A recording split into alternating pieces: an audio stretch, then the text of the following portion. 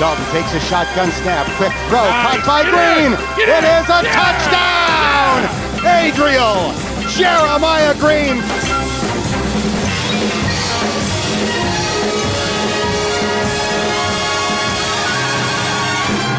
You don't live in Cleveland, you live in Cincinnati. Hello and welcome to episode 87 of Cincinnati, the Bengals UK podcast that is still here. We've taken a week off just because we can and we're lazy, but we are back. And there is a proper reason for taking a week off because, I had to try and secure our special guest and it took a little bit longer than usual, but we do have him and you'll be hearing from him a little bit later on, but joining me on the other end of the Skype line that has become our virtual sewing room over the past 3-4 months, it's Nathan Palmer, everybody. So you're sounding very enthusiastic this week, son. I think the week off's done you good. I feel refreshed. I feel well, I don't know. I mean, I shouldn't really, because the world is an absolute inferno at the moment, isn't it? Lots of things happening, lots of anger and rage, and righteous rage, I must say. So it's enough to get everyone down, and it should make us all think about what we do. And we addressed this in our last episode, but you've got to try and stay cheerful, haven't you? Oh, absolutely. I think it's good to hear your voice, son. If there's anything that cheers me up on a Monday night, it's hearing from you on this podcast. Oh, bless you. How have you been, Nathan? I've been all right. I've moved house for the second time in this lockdown for reasons I won't get into. So that's been a challenge. But otherwise, I've bought an American football, as I was telling you just before we got on air. So when you're ready, son, we'll get over Hampstead Heath and whip it around. What about the ball? Hey, did you see? No, that's the top-rate humour that I've missed. Oh goodness me! This is what the listeners tuned in for every week. 100%. So you moved again. If it isn't a holiday, it's a house move. I mean, your life is a constant stream of drama and excitement, isn't it? Well, you could say that. Yeah, you could say that. But it isn't. But knowing you personally, I know that it's not the case. Mate, I'll tell you what, after our last episode, something I must address for the listeners is, so I mentioned on the last podcast that one of the beers I've been drinking a lot of recently is Menabrea, the Italian beer that's just come to. Yeah. I bought some as well. But oh, did you really? Where'd you get it from? Co-op. Oh, which one? The one in Kentish Town? Yeah.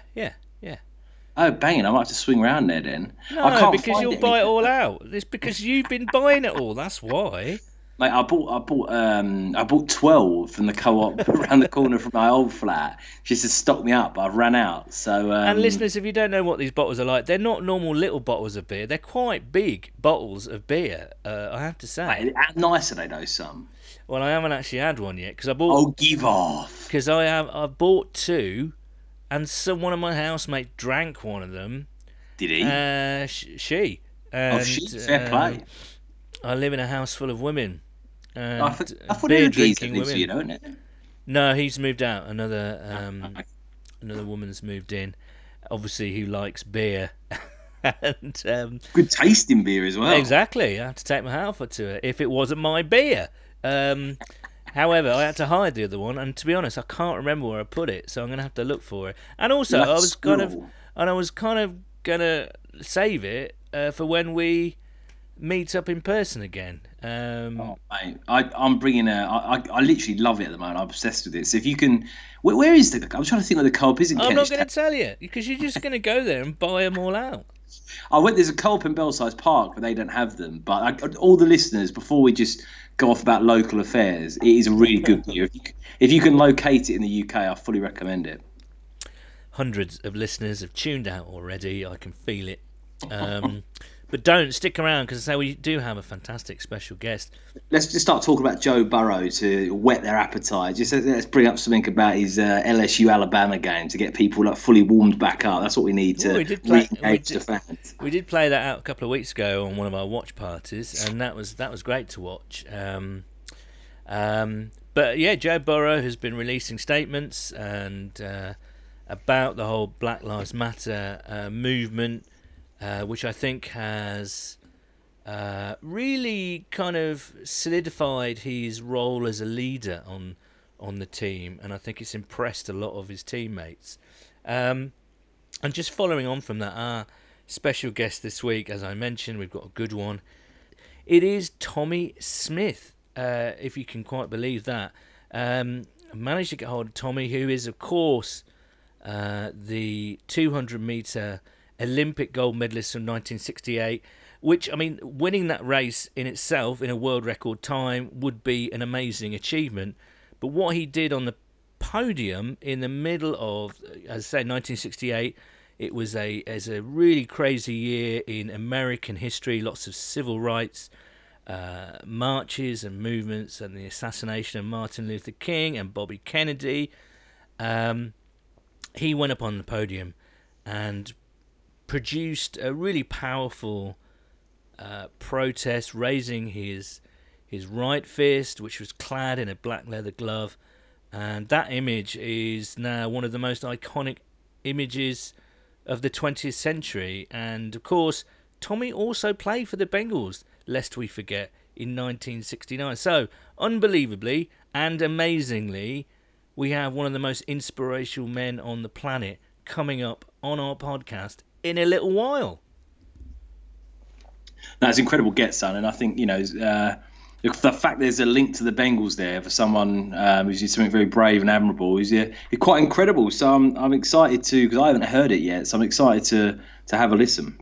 Yeah, I spoke to Tommy on Friday. We're recording this on the Monday the 15th. And spoke to him on Friday, and big thanks to him and his lovely wife, Dolores, who helped out with the interview. So chat with the legendary, iconic Tommy Smith is coming up a bit later. But speaking of legends and icons, we're going to have to sort of discuss some sad news, really, because a long-time Bengal cornerback Ken Riley passed away last week. And what can you say about Ken? He should be in the Hall of Fame, full stop. Now, Ken was born in 1947 and was drafted by the Bengals in 1969 and went on to play for them right throughout the 70s. Played in the Super Bowl in winter 1982, and retired in 1983. He was a three-time All-Pro. No Pro Bowls, bizarrely, but three-time All-Pro. In his 15 seasons in the NFL, Ken recorded a total of 65 interceptions, which, remarkably, makes him still number 5 on the all-time NFL interceptions list, which is amazing. And if you look around on that list, I think I'm right in saying he's one of only 2 cornerbacks, the rest are safeties. So he is genuinely an NFL legend, and the outpouring of love and respect for Ken that came out last week from former teammates, Ken Anderson, etc., was amazing. And what if you listen to Dan Hord's brilliant Bengals Booth podcast, there was a really lovely tribute, a chat, a review of his life by teammate Bob Trumpy. And then on the latest Bengals Booth podcast, there was our old chum Jeff Hobson explaining a little bit more about Ken's career and the process of Hall of Fame selection. He was a legend, really. It comes across that he was such a quiet, lovely guy, but he was nicknamed the Rattler, so that should tell you. I know. Solid handle, that. Solid handle. I think the Rattler is indeed the solidest of solid handles, from the solidest of solid players, and an amazing guy by all accounts. And obviously, I say the Rattler references his former university, I believe, but would equally apply to his style of playing. What a loss, Nathan! What an absolute loss. No, 100%, and I think only in his 70s as well. So unfortunately, they've gone before his time a little bit, but. What an incredible player! I mean, to play 15 seasons in the NFL. I mean, you just don't see players, to get to that age very much more in the NFL. An incredible career, and obviously I think, is it fourth all time in receptions in the NFL for all the players that have played over the years. I mean, it's extraordinary achievement and absolute robbery that he's not in the Hall of Fame yet. And as morbid as this sounds, something like this potentially could be the thing that propels him into the Hall of Fame when it's next considered. But a bit too late in some respects. Yeah, I think that's, not only heartbreaking that a player and a man of Ken's ability and likability has passed away, but also the fact that, if you listen to Jeff on Dan Hord's Bengals Booth podcast, Jeff is the representative for the Bengals that has to kind of lobby for Bengals players, and he said that he just keeps being told that don't worry, they're both on the list. They'll have to just wait their turn. And I get that there are 30 odd teams in the NFL. Each one has genuine grievances that some of their stars aren't in the Hall of Fame. But isn't it heartbreaking that if Ken is on the list and if he is going to be inducted in the next 2, 3, 4 years, what an absolute kicker that he is not going to be there to enjoy that moment. Yeah, 100%. And the one thing with the NFL that I have to give credit for is that the Hall of Fame really is like a prestigious, well done thing that they do. It's unlike some other sports where it's a little bit gimmicky and anyone gets in. It's a really prestigious title to be sort of enshrined in the Hall of Fame. And I think, exactly like you said, it is a bit of a kick in the teeth if it comes sort of 2, 3, 4 years too late, especially considering the stats and the player he was. And I think sometimes in the NFL, a lot of people have said that he was a slightly understated guy, the way he played and the sort of person he was and stuff. And sometimes, unfortunately, that can just sort of be to your detriment in terms of being noticed and being talked about in your retirement. So a real shame, but fingers crossed for the future for the nod to the Hall of Fame. Yes, yeah. Put both Kens in while you're at it. It's about time. It's ridiculous. And I'm not. You can say that as a passionate Bengals fan. You can read into the conspiracy theories that the Hall of Fame has something against the Bengals, but I'm not sure if I read into that too much. But it is, frankly, on an purely objective level, the fact that Ken Anderson and Ken Riley, two of the best players in the NFL throughout the 1970s, not just for a year or two, but throughout the 1970s, have both got to a Super Bowl. What more do you want? Ken Anderson, an NFL MVP. Ken Riley, the fifth in the list of all-time interceptions. What more do you have to do? I just beggars belief, and they really should kind of hang their heads in shame, really, I think. So, farewell, Ken Riley. Thank you for the memories. Go on YouTube. Find out about him. Look at his clips. Look at his footage. And just admire the guy and perhaps raise a drink or two to Ken. Hear, hear. Oh, and I should also mention that when Paul Brown drafted him, he drafted him as a quarterback, but then straight away converted him into a cornerback. How crazy is that? That's a 6th round pick as well. The value you get, 6th round pick, and the geezer plays 15 years and 5th in the NFL all time in interceptions. Whoever scouted that pick deserves a tap on the back, didn't they? Absolutely. Good on Paul, I think. It also has reignited the discussion about the Bengals paying tribute to their former players, which is something they've always been criticised for. And the importance, actually, of a Ring of Honor. Paul Brown always said that it's the team before the individual. But I think in this day and age, it's a good thing. Something like, if you go to Paul Brown Stadium, there are flags of legendary players, full-length flags hanging in the concourses of your Boomer Esiasons, your James Brooks, your Ken Andersons, your Eddie Browns, whatever. So that some players are acknowledged, but the traditional way in the States is to have this kind of Ring of Honor. And I know our friend Jim Foster's done his own sort of Ring of Honor on his Twitter feed, and I think it gives the players love it. The players, every time we've spoken to veterans on the show, they said that they absolutely loved going back to Cincinnati when it was the 50th year celebrations a few years back, and they love it. They feel valued, and the fans can interact with them again. And of course, it's big for the fans, you know. So I think there should. I get the whole ethos that it's team over individual, and it should be that, frankly.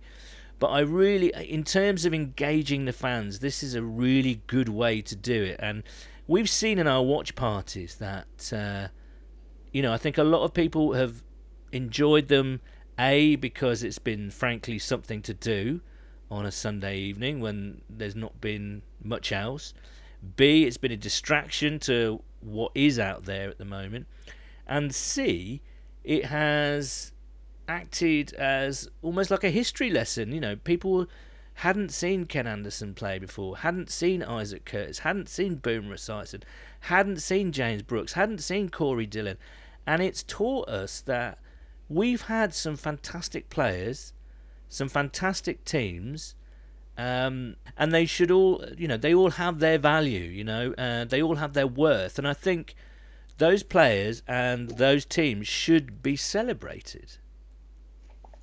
No, I agree completely. And I'm really surprised, really, that the Bengals haven't, been jumping on this. I think that the pressure on them is starting to mount a little bit here. And I think a lot of people would like to see it happen. I think the Bengals have definitely in the last couple of years been quite fan friendly and been open to new things. And you can see that with their social media game really stepping up. And I think it's on the cards. And I think certainly with the recent events with the loss of Ken Riley and stuff like that, it will only sort of magnify that pressure to hopefully get them to do it. I mean, there's what's the downside of it? It's a really positive celebration of former great players. And obviously it's a team game, and you don't want it to be just about individuals. But I also think that for certain players that have given a lot to the city, both from a football perspective, but also for other activities, it's a really, really nice thing. And I think the fans would absolutely love it, and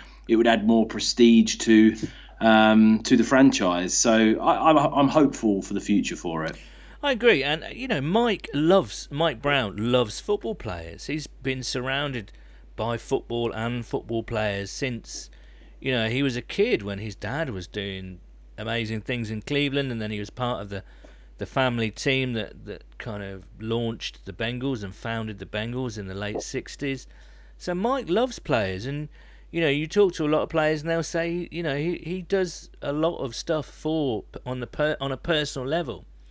So I don't see why celebrating the players that have helped make this team one of the most innovative, one of the most attractive in the NFL, and the most storied in the NFL, why you shouldn't celebrate that. I'd go even farther. I've been thinking about this, and I do have some ideas. Go on, son. Yeah, so I thought you were going to wow with me with your ideas. Then no, I'm aware that I'm talking lots in this, so I'm trying to get you to come in and respond. But I'm just listening to your incredible monologues, my son. Well, there you go. I'm just in awe, sat here, my ears are purring. Oh dear. So the Banks, which is the kind of road that sort of links Paul Brown Stadium to Great American Ballpark. Has bars and restaurants. It's a great place to hang out on game day. You've probably seen the photographs of opening day on baseball season when it's completely filled with fans, and there's been a lot of development there, and certainly in the car park of the Bengals there's now a live music venue. I would like to see an actual Bengals museum, almost like a Bengals Hall of Fame museum on the Banks. You could charge people to get in, you could have inductees, you could make a big thing about it over the weekend. You could have Marissa Contepelli interviewing each inductee at half-time. I mean, it's got to be better than watching dogs on horses or whatever the Bengals do at half-time these days. You could have it, the whole kind of clips, amazing social media team producing a little sizzle video of whoever on the video screens. You could have Marissa interviewing each inductee at half-time, making a real sort of pomp and ceremony about it, then having their bust, or not necessarily a bust, but perhaps sort of virtual, not hologram, but, you know, one of these sort of little video kind of tributes with their memorabilia inside this Bengals museum. You could have that, I think, and that would be fantastic. Now, listen, Mike Brown or anyone at the Bengals organisation that's listening to this podcast, if you're looking for an employee, sign this man up. You know, he's got a full-on vision mapped out for this Hall of Fame thing that he's put together. He's got an incredible interview lined up with Tommy Smith. You know, bang on the money in terms of what's going on at the moment. You know, really good content. This man is the man that you want. If there's any job openings at Paul Brown Stadium, son, I want you straight in there, head of business development. Yeah, but I want to still be a player. So you want to be a player? Yeah, I want to be a slot receiver, a little kind of Darren Sproulsy type. You know, we can maybe flex you onto the practice squad and see how you get on. All right, okay. But seriously, that would be a great idea, wouldn't it? That would be like an actual physical building where you could go in, you could like charge $10 to get in. The fans would love it. Visiting fans. Have you done a SWOT analysis, my son? I've done a full business plan. I also think that they should have a Bengal shop slap bang in the middle of town as well.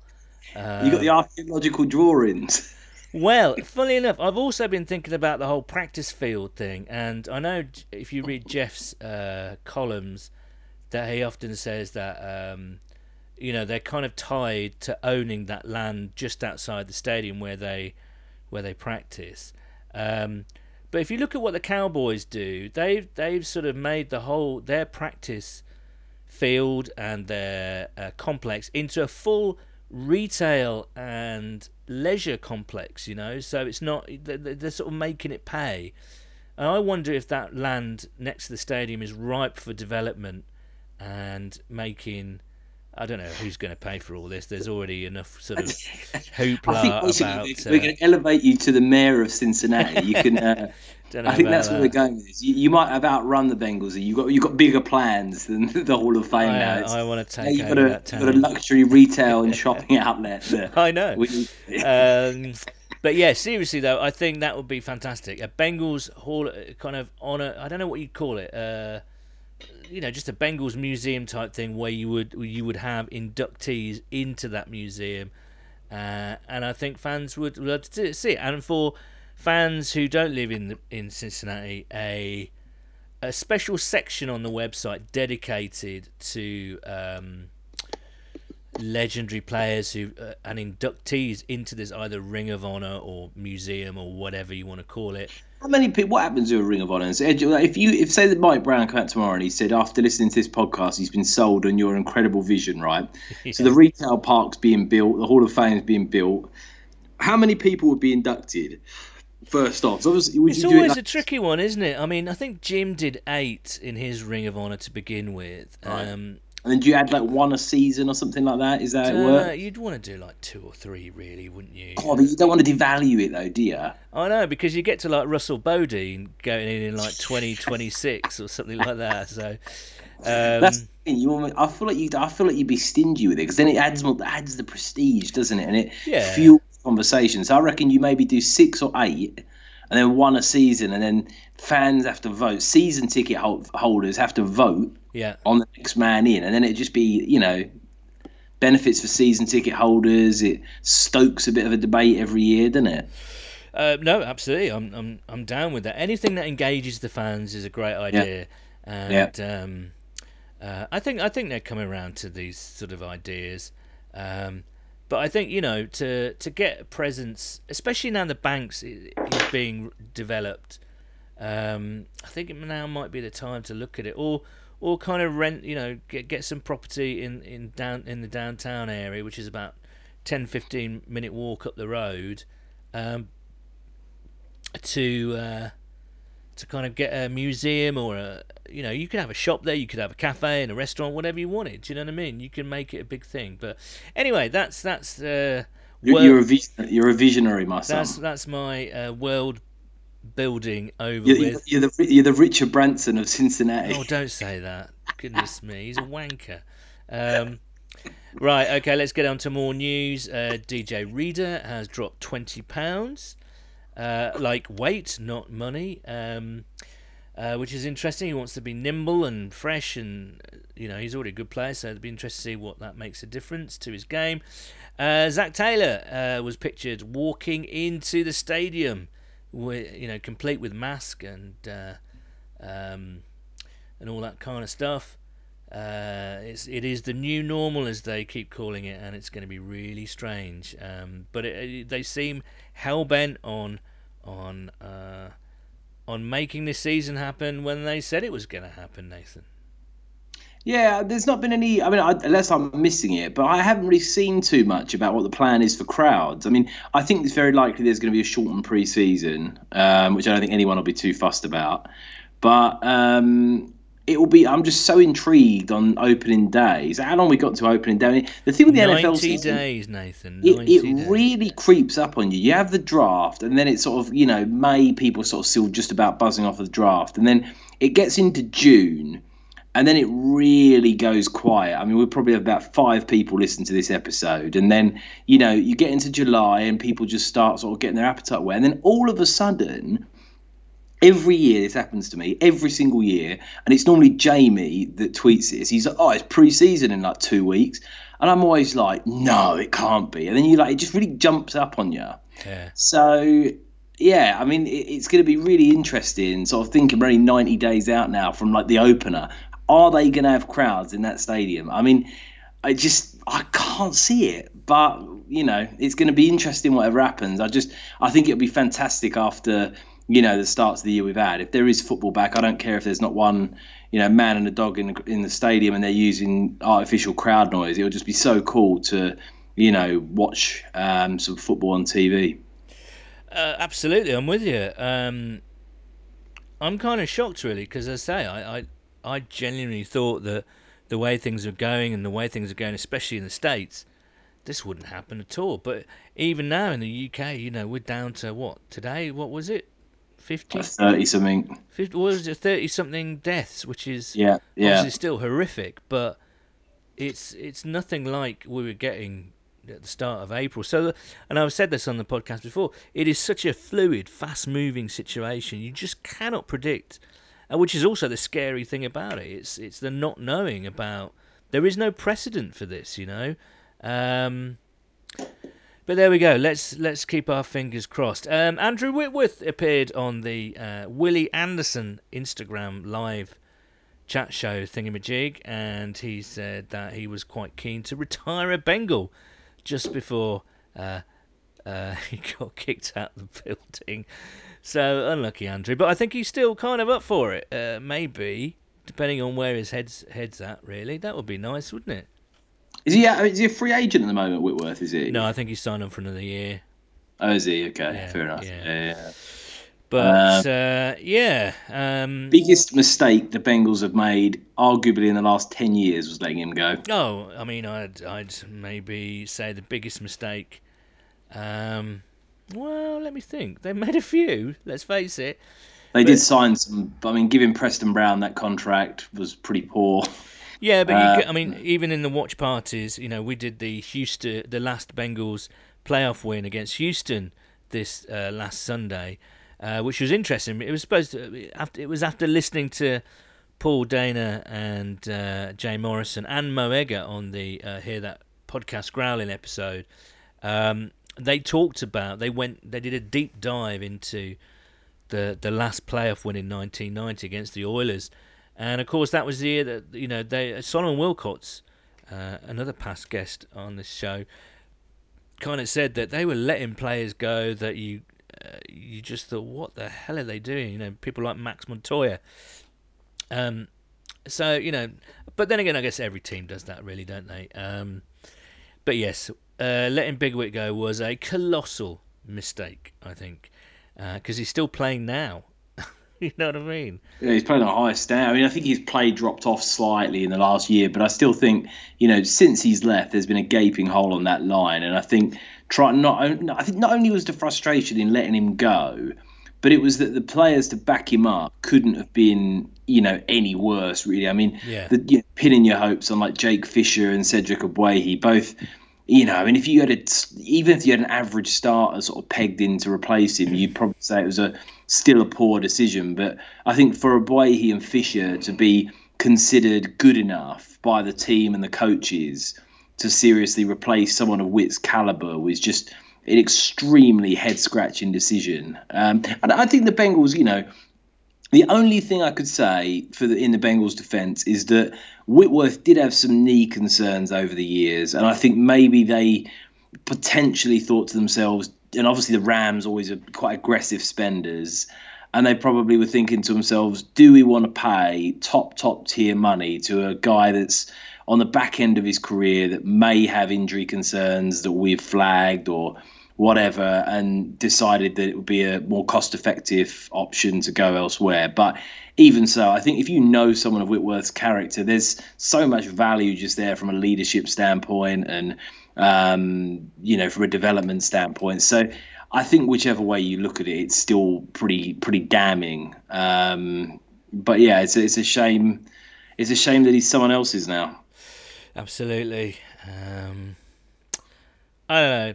It's there's a dog barking outside, a little dog. Yeah, we could go over it, but what's the point? It's just masochism, isn't it, really? Okay, well, it's time to bring in our special guest, and it is Tommy Smith, and it is remarkable that we were able to speak to him. I must preface the interview with a few things. Tommy mentions the Olympic Project for Human Rights, which he was a part of at San Jose State University. And now remember, in 1968, it was a crucible of anger and change and protest and violence and uncertainty. As I mentioned earlier, Martin Luther King was assassinated earlier in the spring of '68. Bobby Kennedy, beloved by so many, was also assassinated. Can you imagine that? Two high-profile figures who kind of stood for change were taken out. It's hard to believe, man. So subsequently there were riots and lots of civil rights protests and anger, real anger.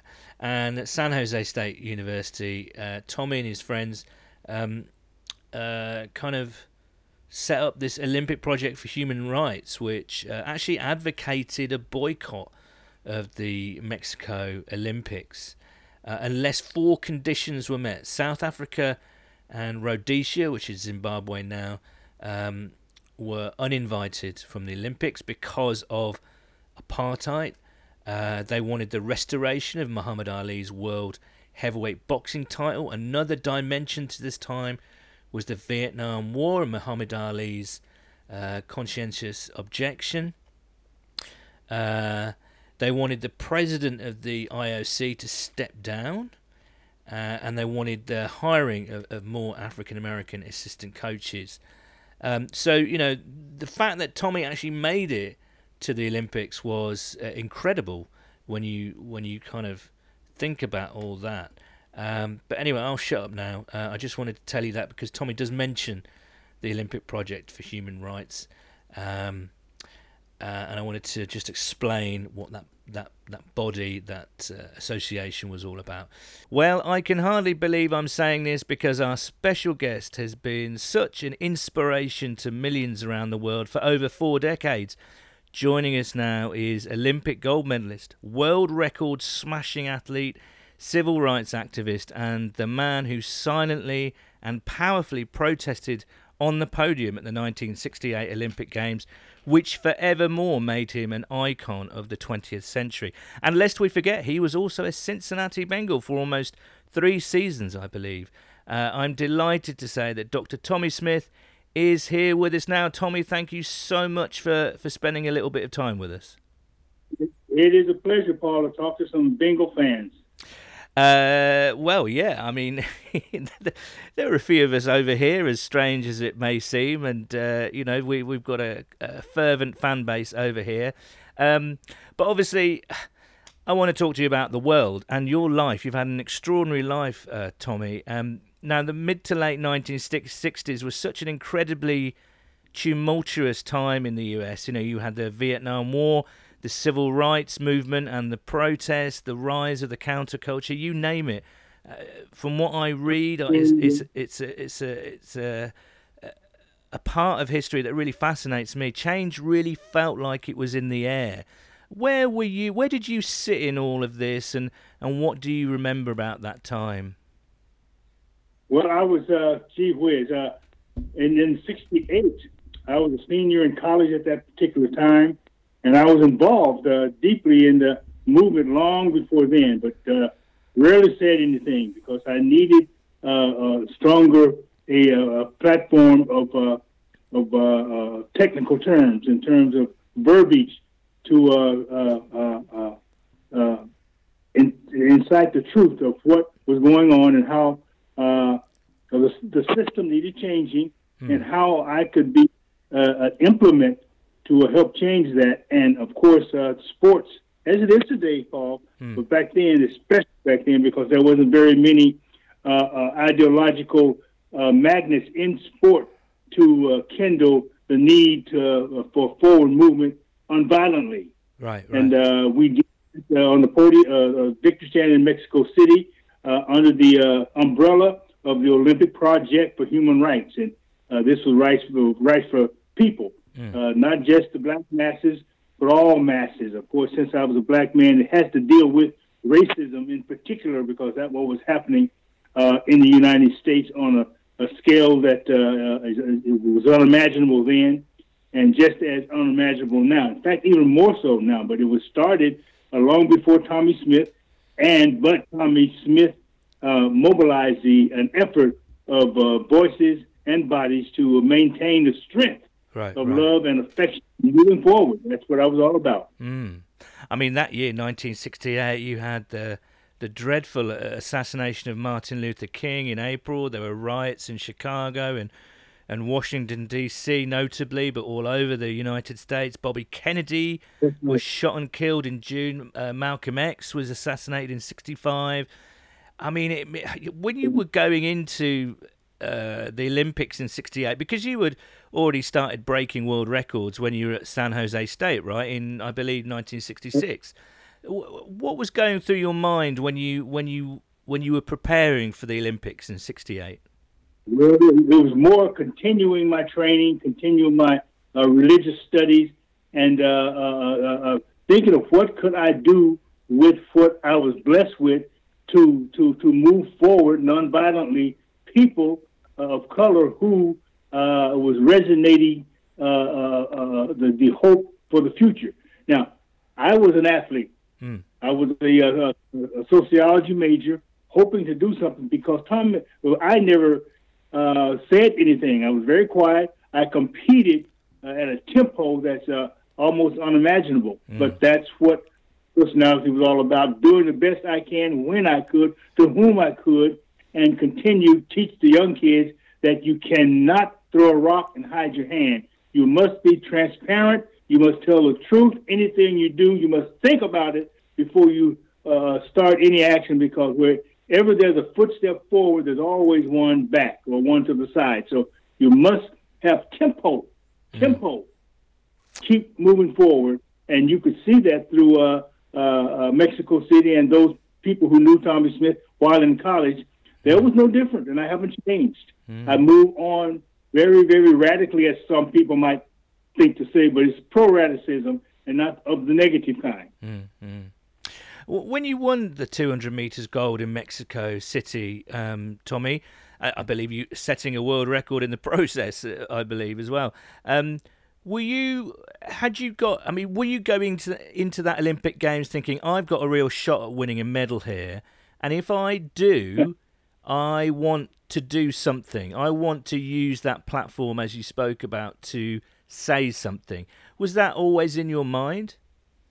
Well, Paul, during the competition, the Olympic Project for Human Rights and a proposed boycott of the black athletes and assimilation of other colors, it was by the black athletes said, no, 2 weeks before that there would not be Olympic boycott because a lot of the athletes on the team thought it necessary to compete and show the world rather than sit back and show the world. Make a step forward instead of a step back.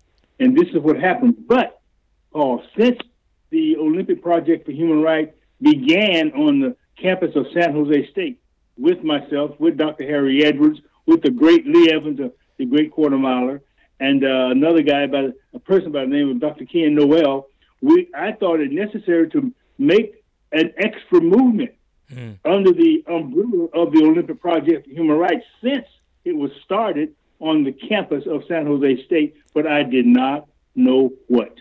Right. Okay. So I had to, what I wanted to do, what Tommy Smith wanted to do, to move the feeling of equality forward. So I set many hours before that and thought, so I called home, which back in United States, California, at San Jose, California, in fact, and asked my wife at the time to bring me a pair of gloves. She asked me for what? I said, I don't know, but I got a spirit of using something to show a symbol of equality, to show a symbol of togetherness so the whole world could see and make their own decision of that need. And that's exactly what I did in a passage of moving forward. That's what I wanted to do. And it wasn't until a few minutes, really, before I stepped on the victory stand that it was decided what I would do. Wow. And you saw. A few minutes? You all saw it, yeah. Wow. So, yeah, a few minutes. It wasn't days before. No. It was something I needed to do. I didn't know what. I could have done nothing. But the Spirit told me, this is what you must do. So that move, Paul, was a divine movement. Right. So, I mean, let's just go through it real quick. You raised a fist with a black glove on, and you also took your shoes off, I believe, as well. Could you tell us about the significance of those two gestures? Well, since Paul, it wasn't a speaking engagement or anything I could say verbally, so I had to show it physically. Yeah. And have history behind what I was doing. So the bare feet of the socks with the pants rolled up identified and signified the poorness of the generation before me, of slavery, of no shoes. The bowed head, of course, since I was a religious little kid all my life, proved the prayer for the world, proved the prayer for human rights. And, of course, the fist represented power to the people, or power for all. A lot of people view it as black power. They can view it as they want. Since I was a black person with a black fist, with a black glove, and it was for power, they can say black power. Everybody will understand that. But it was a sacrifice, my sacrifice to the world, that there's a need. Let's fight for this need, and hopefully down the line others would understand that and move forward, because I will be getting older. It's an extraordinarily powerful image to this day. It's an image that I've grown up with and admiring you for my entire lifetime. As strange as that seems, 5,000-6,000 miles away in the UK here. I'm interested, how was that protest perceived around the world and in the States? Was there a difference? And how did it kind of change your life? Well, it moved forward because I hadn't lived the life yet, so I don't know how it changed. It just made life. It just made me understand what my life had to be of teaching. I went to college to become a teacher. That's what I became, and so it gave me impetus to move forward because everybody had seen that stand and they wanted an explanation of what it meant. I can only tell them, as I told you, it was a sight. A sight of divinity, a divine sight that people saw and instituted their own feeling within that, because it was not malignant. It was not meant to be malignant. I'm not a malignant person, although there are those who want to believe that, well, Tommy Smith was against the flag. No, I wasn't against the flag. Tommy Smith did it because he wanted to become somebody.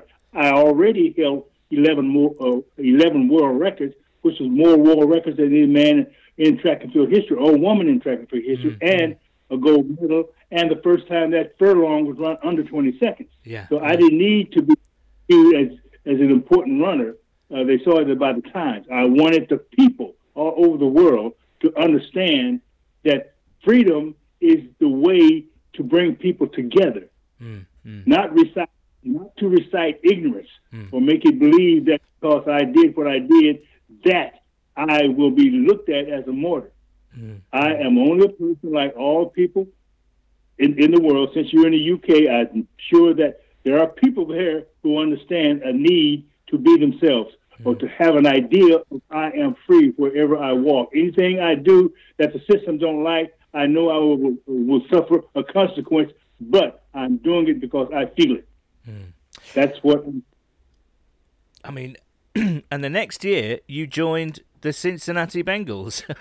What was your experience like in Cincinnati, and how did you, just in terms of biology, I guess, how did you transition from your straight line track speed to the stop-start nature of the NFL? I mean, you were joining people like the legendary Paul Brown and Bob Trumpy and Ken Riley, who passed away last week. And what was your time like in Cincinnati? And I mean, it didn't quite work for you in the NFL, I think it's fair to say. I was drafted while I was in college by the Los Angeles Rams. I went there and I did a quick review of my talents, and I came back, finished up that year, and after the games, because I was drafted before the games. But at that time, you couldn't mix a professional sport with an amateur sport, so I couldn't take that job because I wanted to compete in the Olympic Games. But right after the Olympic Games, I was completely absconded. I was dropped by everybody. Wow. The Rams, the company that was supposed to support me at that particular time as my agent, in there, all the stuff just disappeared. Everything just, people viewed me as a total radical. Right. Before then, I was a nice little guy out there running world records and smiling, waving my hand. Right. But soon as I stepped to reality, people hated me because of the platform I took and where I took it. Yeah. I was sitting home one day, no money in the bank, no gas in my little raggedy car I had. Yeah. And I was wondering, Lord, what am I going to do? My phone rang, and it was Bill Walsh. Wow. From the Cincinnati Bengals. Bill Walsh is from the San Jose area where I went to school, and he said, Tommy, Paul Brown wanted to know if you wanted to play with Cincinnati Bengals. Yeah. Of course, I had to presume that I was okay. I said, oh, sure, I will come and be happy to try it, Yeah. Knowing good and well that I hadn't played football in college, although I was an All-American in high school, but didn't play in college. I ran track instead. So I packed my little two-shoe bag, and they brought me to Cincinnati, and I said, now, to myself, in my hotel by myself, how am I going to make this team? And a light just flashed in my face and said, you were blessed with speed. Outrun the thought of not making it. I couldn't be reached by the quarterback with the ball, so I didn't have to catch it. Wow, amazing. Bill Walsh, what a legend. Just bringing this to a close, Tommy. Fast forward 40 years, we're in the present day now. What do you say to people? I need to ask you this. What do you say to people who argue that sport and politics shouldn't mix? Oh, I think they should be re-educated. Sport and politics, that's what it's all about. The problem intertwined in that to make people believe it's not is it would take away from the finances of whatever sport that is. It's part of human nature. It's a part of the American dream, and I think all dreams around the world, that politics is a part of sports. If it wasn't part of sports, it wouldn't make the relationship of man and sport one. You cannot have sport without the political nature exuding its sometimes ugly head into where it maybe doesn't belong. So people do not believe that it's there. You have to live with the reality that sport is a very powerful notation in the system of freedom, and it's going to happen. Even though the money rampant, it's going to happen. Yeah. And what can we do now, Tommy? We've seen the horrific scenes in Minneapolis and I've got friends in Louisville, so I've been following the Breonna Taylor story. And everyone now around the world, actually, seems to be really re-examining their own attitudes to race and racism and systems and how we can improve things. What can people like me over here in the UK, what can our fans and our followers do who've frankly had enough of systemic racism? What can we do? Stop lying to ourselves and say, I see no color or I don't see color. There is color in everything we do. That makes the beauty of the world more fluorescent. You got to see it. You got to work in spite of the stupidity in believing that one is better than the other. Understand your heart and move forward.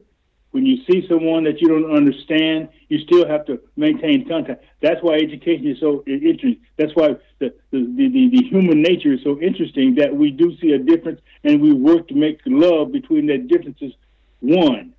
If there was no difference, it would be a very, very dull world. You see it, try to understand it, and try to meet it on a passive basis of understanding. Understand differences, work in spite of it. That's why rules and regulations are so important, is to bind together those of different thoughts.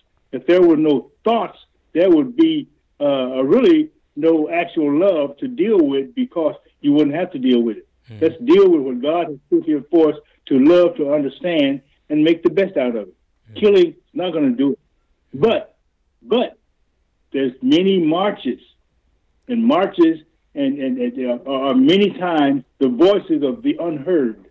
Of course, there's going to be idiocy or stupidity in those marches, because there are going to be people infiltrating for the fun of it.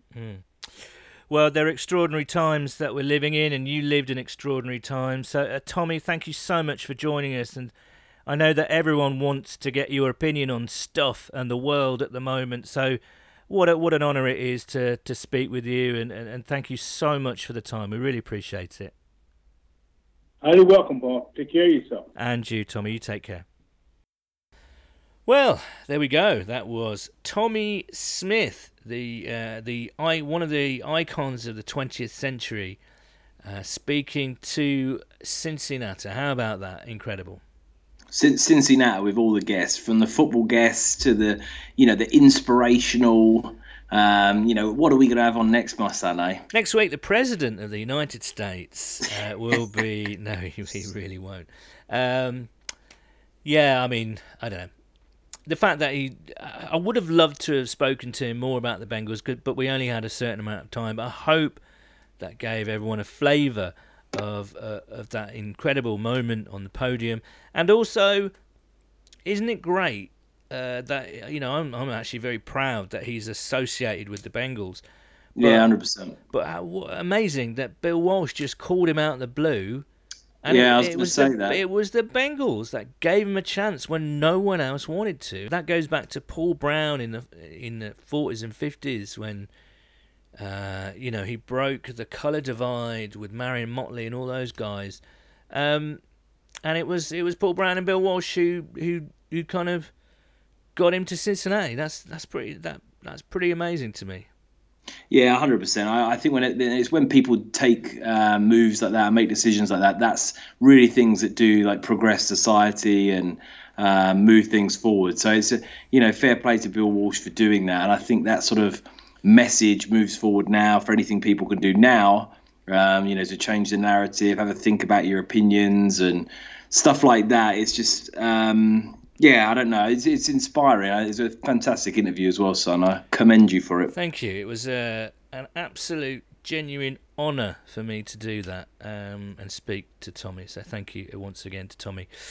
Right, Cincinnati, by the way, has turned madly highbrow, haven't we? We've gone from the early episodes of me and you just getting pissed and and your dates and escapades and some of the outrageous stuff that was said when Tim Knowles was on this podcast, to being like super highbrow, progressive, really sort of like talking about the issues that are at hand. Look at the state of us, son. Well, you have to. If you've got a platform, You got to do it, I think. And I think next week we should, get some cans of really strong lager and just swear and shout for an hour and a half. Well, that's what I feel like doing most of the time anyway. But yes. Well, there was a football angle there, but obviously Tommy was a topical guest, I think. And as I say, absolute honour. However, we do have some correspondence, and we thank you for that correspondence.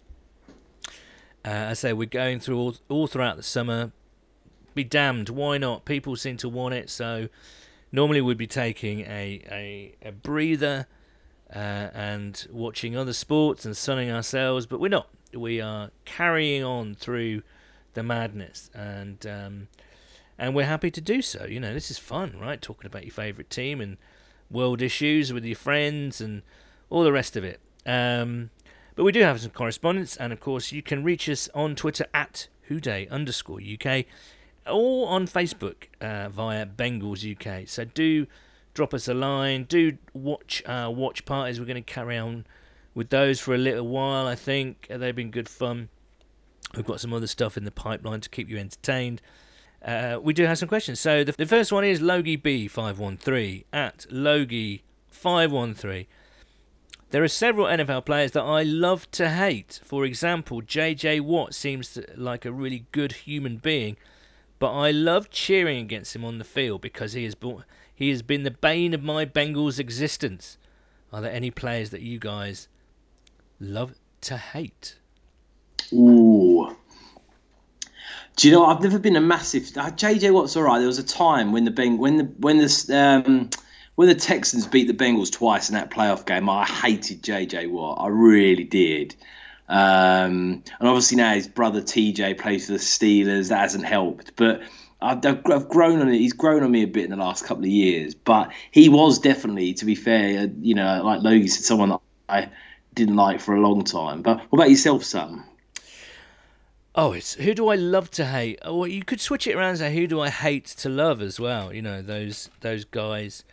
Who do I love to hate? It has to be Baker Mayfield, really, I think. Yeah, it's a good shout. What he did to Hugh Jackson, I would love to. Oh, mate, yeah, it's a good shout. And Browns fans would obviously argue that Hugh didn't bring him in soon enough, but the way Baker acted after, especially when Hugh came back to Cincinnati, it was an absolute disgrace.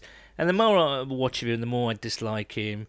He just seems really arrogant, and there's a fine line between swagger and arrogance, and I think he oversteps that line quite regularly, shall we say. I don't like Odell Beckham either, and in fact he's on the Browns now as well. It's it's double whammy. Yeah, absolutely. The guy that I hate to love is Tom Brady, although I don't particularly love him, but I hate to admire him. Do you know what I mean? I think he's obviously got he's got everything, isn't he? He's won everything, he's done everything, he's got the glamorous lifestyle, he's a good-looking guy, he's got everything, and but what he does do, he just keeps doing it, and I think that's I respect that, I have to say. I mean, I know a lot of people. How do you reckon he's going to fare in Tampa Bay? How do you reckon he's going to get on? I'm really interested to see whether he's. Because when I saw him to Tampa Bay, I was a little bit surprised. Fair play to them. I know the fans are really super excited down there, and they've got some good talent. And if it wasn't for all those interceptions from Jameis last year, they might have had a crack at the playoffs, actually. But I wonder, is Arians that kind of West Coast offense guy that Brady is used to? Because Brady's not a real chuck it down the field guy, and Arians loves those guys, Brady's a more of a, dare I say, an Andy Dalton type of player, who likes to get the ball out quickly, move the chains, short and sharp, and then maybe the odd sort of, mid to long shot. I don't think he's quite got the arm anymore, so I'll be fascinated. Actually, I don't know is the answer, but I'm kind of looking forward to seeing Tampa Bay. I've got nothing. I don't mind Tampa Bay, I must say. I mean, Tampa Bay you think Brady's going over there? He's got Godwin and Evans to throw to. Yeah, and he never had good receivers. Really. No, I mean it's absurd. I mean, very arguably two of the best, one of the best receiving tandems in the NFL, but I mean, the geezer's going to be 43. Yeah. The season starts. I mean, it's staggering, really. I mean, you don't see professional athletes at the top level. Rarely do you see them play past sort of 36, 7. 38's always considered very old. Rarely ever have I ever heard of anyone going to 40, let alone 43. And he's got these like young lads coming out of college that are 6'5", 6'7", 300 pounds, can run a 40-yard dash in 4.5 seconds. You got these geezers tearing around the corner to knock him down. I mean, most 43-year-olds, if you got someone like Carl Lawson tearing around the corner, dump tackling you into the ground, I mean, you'd probably die. Or you'd certainly be like, you'd be certainly carted off the field immediately. I mean, you got to give some serious credit to Tom Brady's conditioning and whatever else. I mean, it remains to be seen how he goes. Because I remember Peyton Manning. I mean, I know he won a Super Bowl in his last year, but I remember his arm and he looked like he was shot in that last season. If it wasn't for Denver's, completely absurd defense, I'm not sure they would have been able to rely on him. So I am genuinely intrigued, and also intrigued to see him, without Bill Belichick. And I think it's almost a bit of a ballsy move by Brady, because he almost wants to prove that he can win without Belichick. And I think whoever does better next season, so if Brady, goes on a big run and does well and the Patriots don't, then you'll have people saying, oh, it was Brady all along, it wasn't Belichick. But then if Belichick gets the Patriots on a run and, they win a load of games with, God knows whoever at quarterback, then people might say, well, it was Belichick, it wasn't Brady, he's just a system quarterback. So it's going to be a really interesting narrative once this all plays out. I agree. You could switch that around to say, Belichick will be an absolute genius, if he isn't already, if he gets that Patriots team to the playoffs this year, because they didn't really have a fantastic draft. They had some key players left. It's going to be really interesting in the AFC East, I think. I should also mention Jalen Ramsey. I dislike him. I should also mention Juju Smith-Schuster.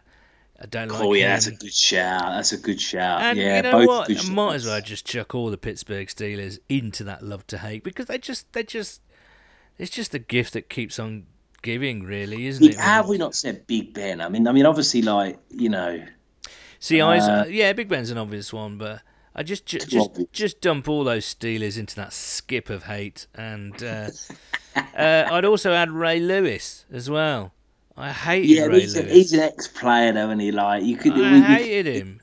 It could get dirty if we start talking about that. Well, Heinz Ward, obviously, but Chemo Van Huffle.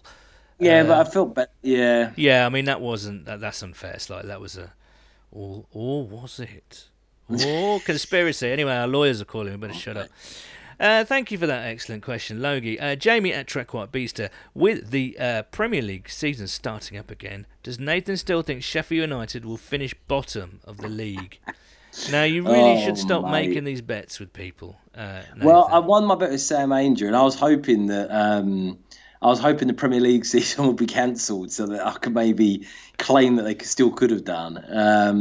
In fact, I'm not even sure if it's mathematically possible anymore. But yeah, I've got quite a lot of egg on my face with that bet, I must say. Yes, you have. I mean, Sheffield United are more likely to qualify for Europe than go down. Mate, I reckon they're going to have a spectacular collapse now, I'm calling it. Like you say, I think they're mathematically safe. Chris Wilder sacked by the end of July.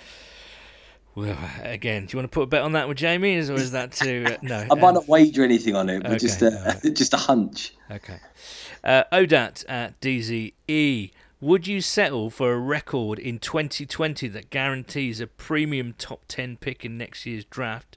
For example, 2019 was, say, 5-11 or worse, prorated, depends how many games you actually played, of course.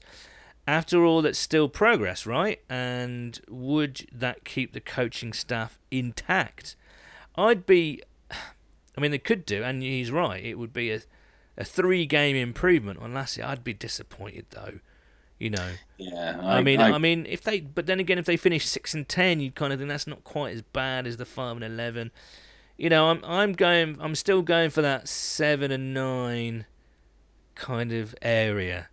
I just desperately want to drown out the noise of like all the draft picks. Would it be better to win no games and get another great pick than it would be to win 9 or 7 or whatever like that? So the question I'll answer there around would 5 and 11 and a top 10 pick keep Zach Taylor his job? Oof. I mean, that's my response is oof. I still think it would, actually. Oh, well, not because I'd agree with it particularly, but I think Mike sees this, the front office at least sees this as a long-term rebuild. So I think he'll have another year or so. I think if he won 5 games, it's the sort of head-scratching in between. I think if he won 6, people would be like 6 and 10. That's not terrible. You'd be somewhat competitive. I also think it's in the circumstances of how you were to go, like 5 and 6 wins. If you were like absolutely shocking and went 0 and 10 or something, and then you won a couple of like irrelevant games down the stretch to sort of against bad teams. Yeah, that's one thing. But if you sort of, you started out like 5 and 5 and then finished 6 and 10, I think at least then you were competitive and people would be excited and stuff like that. But I think 6 wins, he'd keep his job. 4 wins, I honestly think if he won 4 games, I think he'd have to go. I don't think you could win 6 games in 2 years and keep your job. I just don't think that would be good enough, to be honest. But with 5, I think he probably, knowing the Bengals are quite a loyal franchise, they'd probably hold on. But yeah, like you said, I want my aim for the season would be 7 to 8 wins. I think if you could win 7 or 8 games, it'd be a very, very good move forward with a rookie quarterback, and it'd show progress. I mean, the Bengals have spent a lot of money in free agency, so you've got people like DJ Reader coming in, Trey Waynes, Mackenzie Alexander, Josh Bynes, all these guys coming in that you want to make an impact. And it does take time to gel. No one's expecting a deep playoff run. I don't think anyone really is expecting the playoffs, but I think we do need to see a much improved team from last year that is exciting to watch, and there's some competitive games for us next season. Well said. Dom at Bumbling Bengal. Do you solid handle? Oh, first one of the night. No, second one, obviously, after the Rattler. Do you think Burrow will be one of the designated captains in his rookie year? Also, who do you think replaces Fergie as special teams captain? I miss him so much already. Okay, that's a good question. It's a good question. I like that. Yeah, I think he's already shown leadership qualities from what you read from the Zoom meetings. His teammates are impressed by him. I don't see why not. Why not? He's the quarterback. He's the kind of the center piece of our team. Yeah. Sorry, say again, Nathan. Can you be a captain in your rookie year? I don't know what the rules are. I would be staggered if there is a rule for that. Really, surely it's up to the club to announce the captains. Yeah, I think if he was voted as captain, I think that would be because it's not obviously it's not like Zach Taylor's Premier League game where he can just be like, yeah, go on, son, here you go, here's the armband. Like, I think the way it works is all the players have to vote on it. Right. But I mean, it would obviously be a fantastic sign if he was to be given that, because I think he's got all the intangibles for it. He's throughout been touted as a guy that's a sort of natural leader, says the right things, wants to be in control of things, good motivator. So I think that's the one thing that's really underrated about him. Obviously, he's a great player and he achieved huge success at LSU, but you don't always get those guys that have just got that natural ability to lead and gravitate people to them and get the best out of people. Some people have it, some don't. Like, you've got it, my son, but other people don't. You know what I mean? So I think that it's fantastic, and I hope that he is voted captain, and I hope we've got a guy that can sort of lead this franchise forward for the next 10, 15, 20 years if you're Tom Brady. So yeah, I'm hopeful. On special teams, I don't know. And again, it's a good question because I think Fedulum added a lot on special teams, and he, again, good leader. So I was a bit disappointed that he went to Miami in the end. But maybe Brandon Wilson on special teams. I'm not sure who would be the guy on there, because historically we've had some good leaders on special teams. You go back to Ced Pearman, he was always regarded as a very high quality locker room guy and a good leader, and obviously Fedge and Darren Simmons runs a tight ship. So it'll be interesting to see who the guys pick out to fill that void. Very true indeed. I'm going to go a bit left field here. I'm going for a guy that has appeared on our podcast. I'm going for Marcus Bailey. Ooh! If he makes the team. And also, I'm going to go for Austin Calitro. Okay. I think those guys... a couple of new boys. I think they're... What is your rationale for Austin Calitro being a captain? Well, apparently he's a good special teams player, so that's all my rationale. That's good. Well, and also Marcus Bailey, if he makes the team, then he's done a master's or some degree in leadership skills, and you could probably throw Logan Wilson in there as well. I don't know whether they're gonna be starters straight away, so their obvious contributions will be on special teams. So. Why not?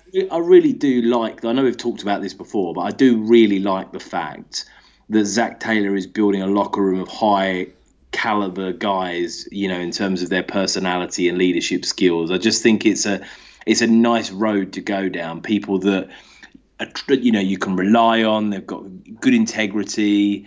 I think it's they're good leadership skills. They're sons of coaches, whatever else. I just think it's a nice position to be in, to get the sort of right work ethic and the right chemistry in that locker room that you need. So, because obviously in the past, with the Bengals, there's been, the Bengals were criticised sometimes for taking punts on players and whatever else. So I think it's a nice ethos to build around, I guess. Agreed.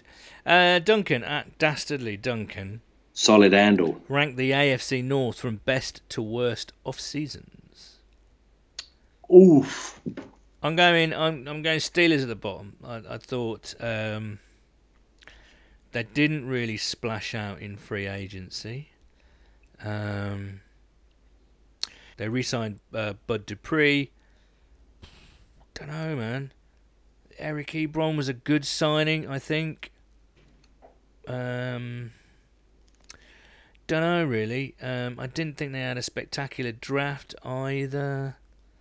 Although Chase Claypool's going to be quite interesting. So I'm going for the Steelers at number 4. I'm going to take us out of it actually. I'm going to go. See, the Ravens. They sent Hayden Hurst to the Falcons, which was okay because they've got Mark Andrews, but they signed Calais Campbell and Michael Brockers, and it's outrageous, isn't it? And in the draft, they went for. They really addressed their linebacking situation, which they had to do like we did. They had Patrick Queen, Malik Harrison, but they also signed some interesting guys like J.K. Dobbins, who's supposed to be amazing, Justin Madubuike, Devin Duvernay, Ben Bredesen at guard, James Proche is apparently, or Proche, however you pronounce his name, at the back end of the draft is supposed to be quite talented. Oh, they're buggers, aren't they, the Ravens? They just keep on drafting well and signing good players. So I think they might be number 1, actually, because they drafted well. And I think the Ravens are number 1. They'd certainly be my number 1. I just think they continue to improve an already very talented team. I agree with you. I go Steelers bottom. The Browns made some moves though. It's hard not to. Again, they addressed some needs, some glaring needs. I mean, they drafted Jedrick Wills and they signed. Who did they sign? To Jack Conklin to shore up their tackles. They paid a ton of money to that Falcons tight end Austin. Yeah, that was an odd one. Interestingly, I think the one signing for the. Yeah, fair enough, those guys. But the one signing you've got to look at, I think, was shrewd business, was Case Keenum. Yeah, the backup. Yeah. Because who knows what's going to happen with Baker this year. And I think that both puts a little bit of pressure on, which might kind of make him,